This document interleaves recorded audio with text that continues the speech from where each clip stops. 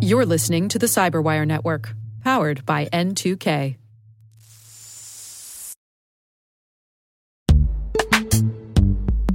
This episode is brought to you by Palo Alto Networks, the leader in cybersecurity. As AI-driven attacks increase, organizations can't afford to have network security that's stuck in the past. Discover how Palo Alto Networks can help you predict what's coming and proactively secure against it with a zero-trust, AI-powered network security platform built to secure whatever, whenever, wherever. To learn more, visit paloaltonetworks.com/network security platform.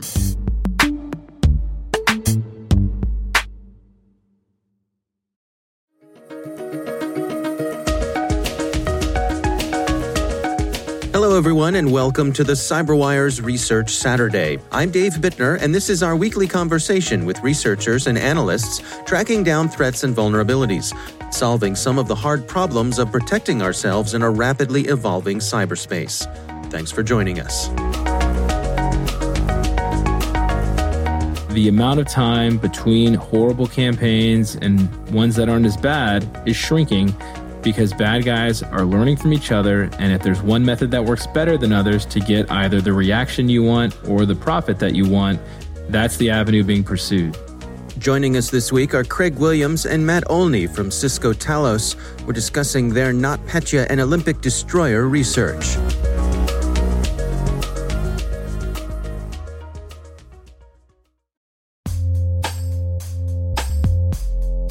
With over 8,000 threat hunters analyzing over 65 trillion signals daily, Microsoft works tirelessly with the federal government to keep our nation's data secure.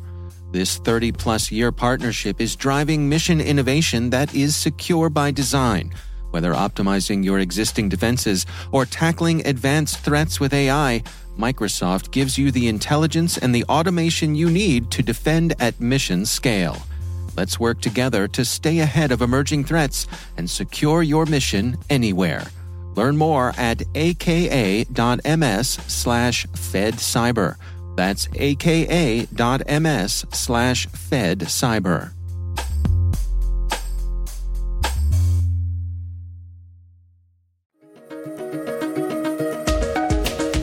You know, I was glad that we're taking the steps to hold people accountable. I mean, obviously, charging someone with a crime is not going to suddenly stop these type of actions. That's Craig Williams. But I think if we don't start holding folks responsible, if we don't start making sure that we're drawing those lines in the sand, that when crossed, there will be repercussions, it's going to get even more out of hand. So I'm glad that we took these actions. I hope that we take more of these in the future, and I'm really happy Talos could play a part of it. Matt, what are your thoughts?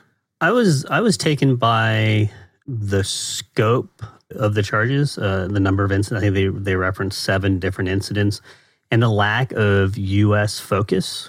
I thought was also interesting in that these were well, certainly there were some American victims in the NotPetya event. When you look like an Olympic Destroyer, that's definitely an outside the U.S. sort of event. So it was very interesting that they went in that direction. And I was happy to see that we had actually actively investigated 3 of those 7 events, not just the NotPetya one.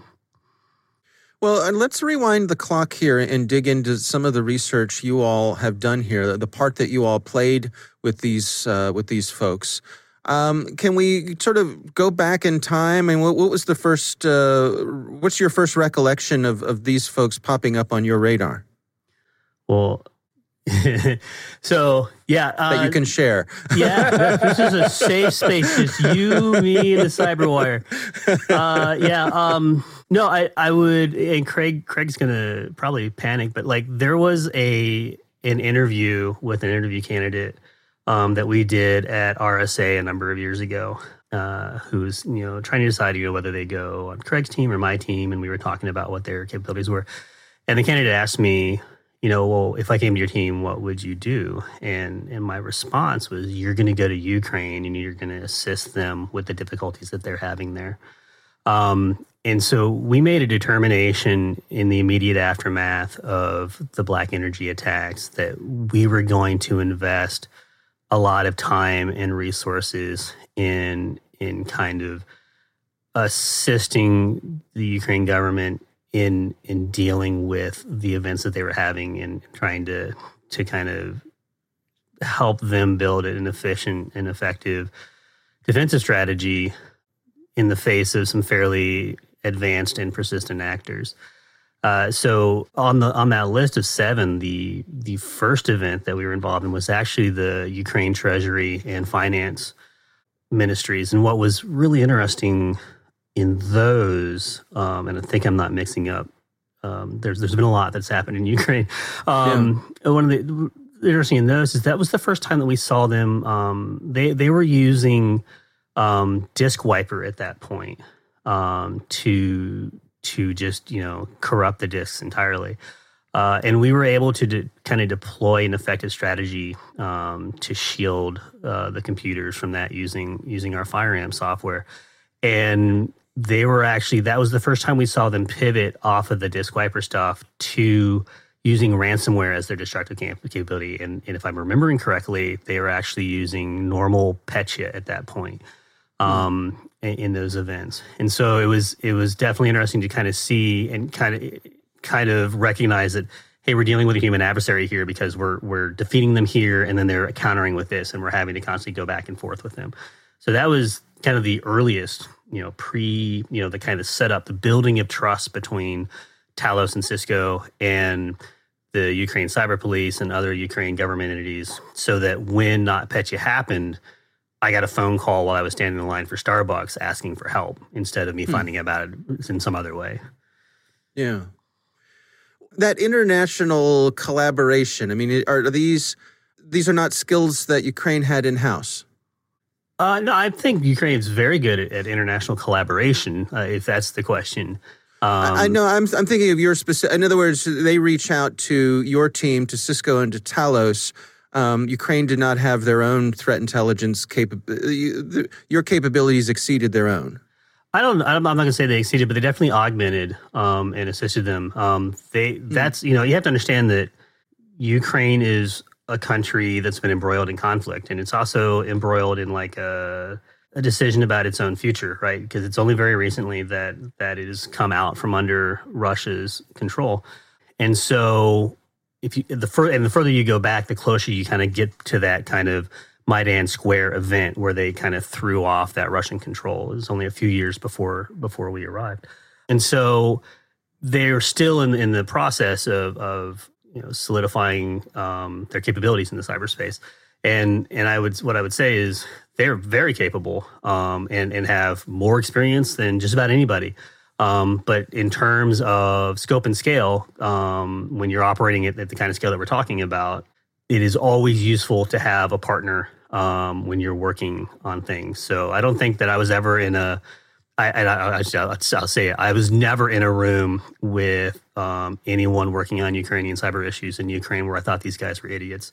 Right. They were keenly aware of what was going on. They knew what they were facing, and what they were trying to do is assemble all of the available tools and capabilities that they had so that they could best serve the people of Ukraine. Yeah, I mean, and if you look at that same idea, right, this is why groups like the Cyber Threat Alliance exist.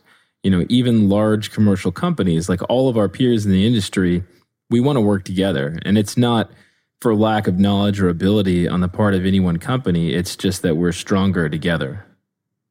Right, and I mean it's a really good point that Matt brings up, which is when you're Ukraine and your next door neighbor is Russia, you are going to have good capabilities. You must have good capabilities. Yeah, I mean the fact that they have a functioning society at all in the face of what's gone after them is a testament to their skill. Well, I mean, let's go through the timeline then. Walk me down the path after that initial activity with Petya. Where does it lead to next? So I don't remember all 7, but in terms of us, the next thing that occurred, and as Craig rightly points out, in very rapid succession, was first WannaCry, and then NotPetya, and then Olympic Destroyer. And so the next kind of case was WannaCry. And I only mentioned that real briefly to kind of set up the discussion about NotPetya, because WannaCry was like a crazy man on a rampage, right? Like there was no sense to what was happening. It was just released and it went bonkers. And it was also between of only WannaCry and NotPetya, the only two major international, globally impacting everyone experienced it at the same time, sort of events that I can remember where the time scale was in terms of hours instead of weeks or months that occurred. And so we actually had, like, I think our response was very good, but in terms of like the sanity of our response, we were sort of crazy in the background trying to like handle all the inbound information. Everybody wanted to help, and all the salespeople wanted information, and all our customers wanted information, and we were trading information with our partners and standing up calls. And Craig was telling people, it's not email. Everybody settle down. And it was kind of bonkers. And so we kind of put into place an incident response system called Tacers that we've only used twice since then. But one of them was in NotPetya. And so I got a phone call, like I said, standing in line, where our Ukrainian sales staff was like, hey, Ukraine cyber police are experiencing this and they'd like help. We agreed. Very shortly after, there was a tweet from the Ukraine cyber police saying we're working with Cisco on this malware event. And also maybe the funniest tweet that I've ever seen from a country where they were like, they had the dog with like fire everywhere and they're like, this is fine. So like it's that kind of like very gallows humor sort of thing. Right. So we activated our incident response thing, and which was great because what it allowed us to do is we essentially completely reorganized how Talos is set up. People that were on Craig's team ended up working under me. Some of my capability went over to work under Chris. And we kind of like, if you were doing reverse engineering of any kind, you were under this guy. And if you're doing intelligence analysis of any kind, you're under this guy. And so temporarily, we kind of re-architected and then had a whole tracking mechanism so that when we came time to communicate with our customers, we had a really cohesive and very accurate, this is what has happened and this is what you need to do. And then that was before we had the opportunity to get a IR team actually into Kiev and on the premises of MEDOC to actually do a forensic analysis of what happened at MEDOC, which was the epicenter of NotPetya. And can you give us some insights? I mean, when you get that team over there, when you get, boots on the ground, as it were, I mean, what sort of things take place? What is that process like? Well, one, I would point out that NotPetya is thankfully not the norm, right? The way that all of these kind of things went down is they were very much in and of the moment, in kind of like phone calls, offers of assistance accepted. We went to Ukraine, right? Like There were no salespeople. There was no, it was very much like, hey, we're going to be there tomorrow morning. We'll meet you there. So it was crazy in that sense, but it also allowed us to really have the most rapid understanding of what was going on. So it took most of the day for them to do the forensic pulls off of the servers that were affected and kind of interview the MEDOC staff and get an understanding of how everything was built, what the inside was. The on-site team did a great job, but it was well into the evening by the time they had the drives. And so they actually hosted those drives for us in the US.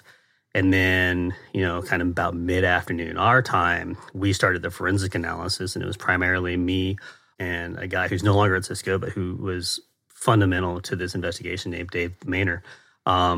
So me and Dave did the forensic analysis and determined how the Russians had breached the site and had gone into the web servers and had redirected all update traffic to this server in OVH. And that server in OVH was then redirecting back updates that would then deploy the NotPetya malware. And so we figured that out. I think we figured that out at about 3 a.m. our time. And then we just stayed up overnight waiting for the sun to come up in Kiev and had a 7 a.m. Kiev time phone call where we're like, okay, this is what happened. And then the Ukraine cyber police were free to go forward and do what they needed to do. Can we touch on the human side of this? I mean, you mentioned pulling all-nighters, that sort of thing. I mean, is it a fair to say that you guys are running on adrenaline, probably a fair amount of caffeine as well? But are there concerns of not being at your best when you're running at that pace? Oh, it's 100. Yeah, 1,000%. And Craig, I mean, Craig always brings up the balance between speed and accuracy, right? And so in what we were doing here, we had to be completely correct.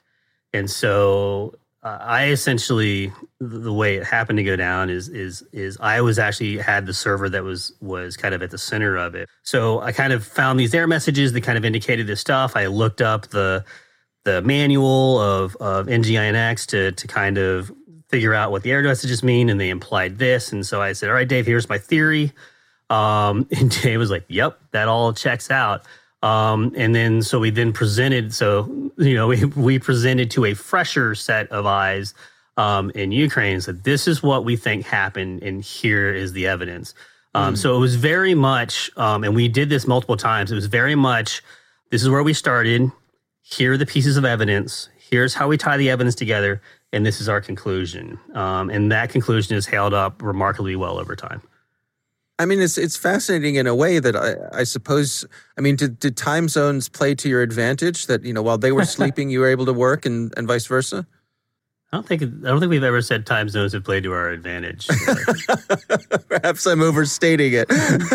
So I do understand what you're asking, Dave. My team does make use of time zone handoffs pretty frequently.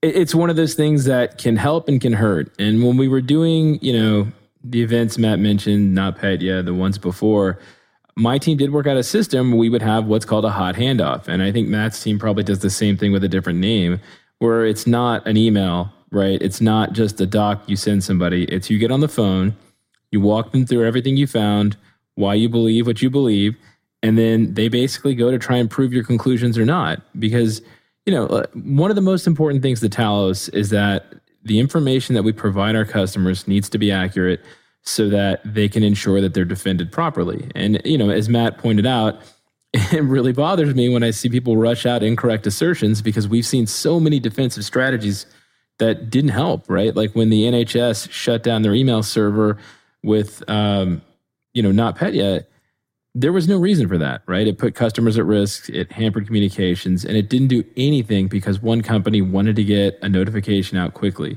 And so that's something that we have strategies in place to prevent, and something we take super seriously. And in those situations, having a global team is definitely useful because it gives you that second string to check your work, to make sure you're right, and to help get those communications written so that everyone else can be informed. Another sort of basic question here. I mean, is there an element where you're dealing with language barriers? I mean, most of the people on my team speak more than one language. I think the Americans are probably in the weaker set because we only usually speak one or two. Yeah. But everyone in Europe on my team probably speaks more than four. More than four? Yeah. We have a lot of people who cross a lot of country lines regularly. That's fantastic. So, I mean, in terms of the Ukraine stuff, we definitely had the benefit of having Azim Kojovayev on my team, and he is the child of immigrants, worked at DHS in the Office of Bombing Prevention, and came to us with that kind of national security focused background, but is a fluent Russian speaker. Like, you can't tell the difference between Azim and someone off the streets of Moscow. And so while Ukrainians don't always prefer to converse in Russian, they're all fluent in Russian. So frequently we had Ukrainians would speak Russian, who would then translate us to English, and then back as their English failed them. And I have no Ukrainian to speak of. So, Well, let's move on and sort of wrap up our conversation today talking about Olympic Destroyer and Sandworm. What was your involvement with those? Well, Olympic Destroyer is one of the ones that my team found. So after NotPetya, obviously we suspected there would be an increase in similar attacks. And so we went up and set up certain indicators in various systems to look for these attacks. And that's literally how we found Olympic Destroyer, was just preventative planning and having the detection technology deployed on our internal systems. Once we found the samples, I think we actually ended up finding them in VirusTotal. We knew it was something new. We had a good idea what it was doing. And, we started our investigation and we named it and we put our our write-up out there. And I think we were not only one of the first ones out there, but one of the first ones out there with information that stood up. This was another example of one where there was a ton of bad information. And I think that's one of the reasons this was the most notable. Olympic Destroyer is without a doubt probably the best example of false flags planted in malware. And I would even go to the step of saying these weren't necessarily designed to fool. I mean, they do initially, like at first glance with automated systems. But the deeper you dive into it, it's almost there to make a statement as well as fool, right? Like to point out the fact that we're planting a false flag. It's super brazen and it's obviously false. Yeah, that's fascinating. Well, take us through then. I mean, what were the false flags? How did they work and why were they important? Well, so the initial set that I think jumped out at everyone, and this is one of the sources of the bad intel, were some of the embedded credentials in the sample.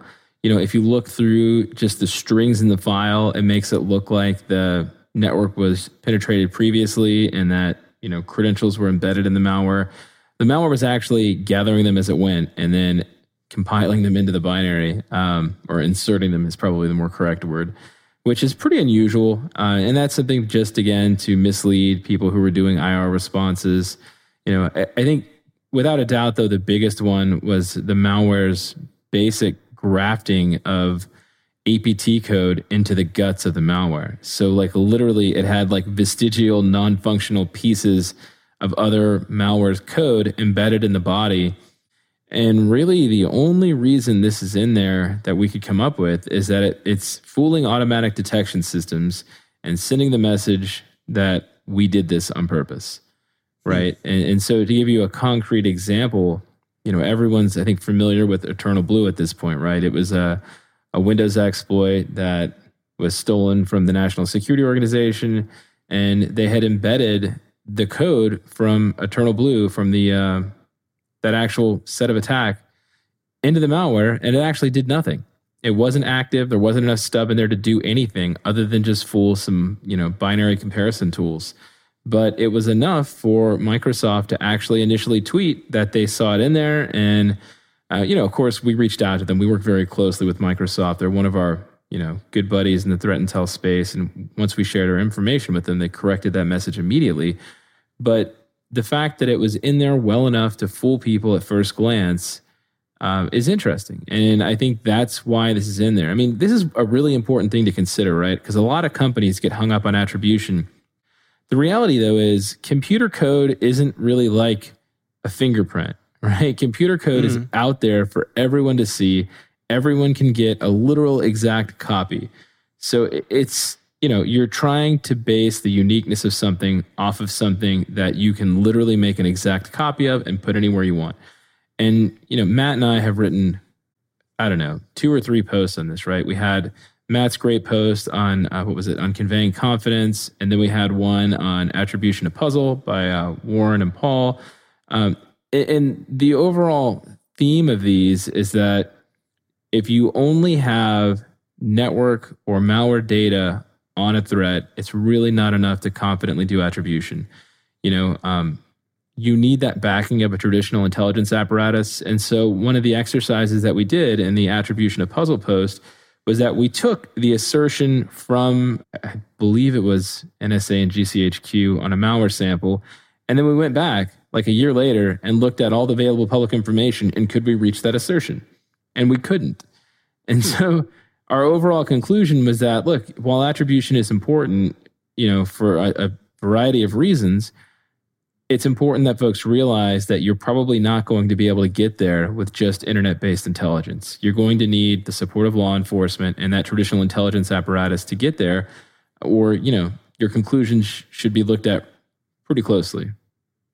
Can we just touch on some of the incentives here? I mean, Craig, you mentioned, and Matt pointed out, how for you it's very important that things be correct rather than necessarily fast. It seems to me like there are powerful incentives to be first, to get information out there, to be fast, that organizations get rewarded for that.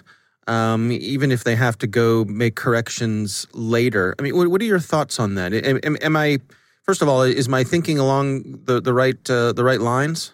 Oh, and to be clear, we want to be correct and first.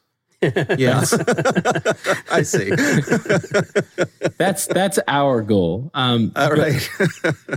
I think for our customers, that is what they need to look for, right? And, I would love to say, oh, they should keep a literal scorecard and check off boxes, but that's obviously not something that people are going to do. So I think you just need to realize who are the reliable sources of intel and what conclusions are they reaching. And when there's a situation like this where one company does make that first statement, just read it carefully and read it from a critical standpoint and see if it makes sense, see if the information is supported by other sources. And if there are conclusions that are not supported by other sources, you need to start looking for them and you need to maybe consider that before you take action. There are going to be people who have the information first. That always happens, right? But if you're making a critical decision based off information that only one person says is true, you need to consider that while you take that action and make sure that you're not potentially hampering your response. Yeah. Good to have a reputation to be a voice of reason, I suppose. I mean, we try. Matt's always the responsible kid in the room. Always is pretty strong language. Well, gents, let's wrap it up here. I mean, in terms of, looking back again, using these indictments of these Russian operators as sort of an excuse to look back, to look through things on that lens. I mean, what are some of the overarching lessons here as you look back on these campaigns and the research that you did with them? How do they inform what you guys are doing moving forward? Oh, boy. Well, I will go with my easy answer, then let Matt have the hard one.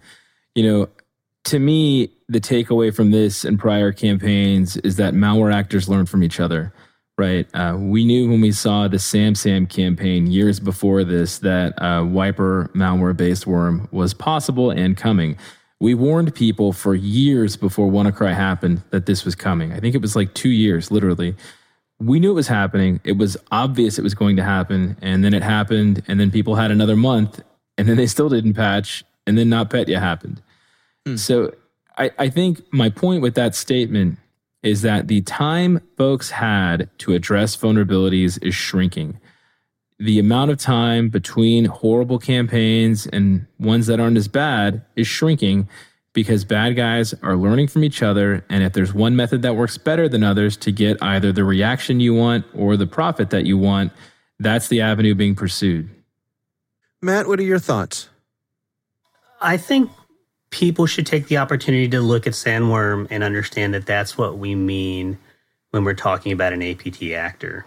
It's also kind of a great example of the risks of supply chain attacks. It's also a great example of actors living off the land or using previously known vulnerabilities. With NotPetya, you need to remember that Sandworm's working for the Russian government. The Russian government is telling Sandworm, these are your objectives. And our assessment is that in NotPetya, the directive was, I want you to punish Ukraine and those people that choose to do business with Ukraine. And to solve that ask, they discovered that there was attack software that most people who do business with Ukraine uses, that they were able to breach that software, that software had automated updates, that software could be modified without being detected and then distributed. So essentially they were using MEDOC as a malware distribution center for months before this came. They generated a list of every entity doing business with Ukraine using the tax ID numbers, and they were able to cross-reference those tax ID numbers with strings that said this is who they are. So they had an absolute list of who would be affected. And then they chose to execute NotPetya and designed it in a way that would limit it to the affected parties, but would spread incredibly rapidly. So they were able to do exactly what they were tasked to do. They knew exactly what would happen when they executed on it, and they executed on it even though they knew what the outcome was going to be. And that's when I talk about APT, and I have a pretty high bar, that's what I'm talking about. Most of what we see on a day-to-day basis, even the really serious ransomware stuff we see, is not APT level work. This is what I'm calling APT level work.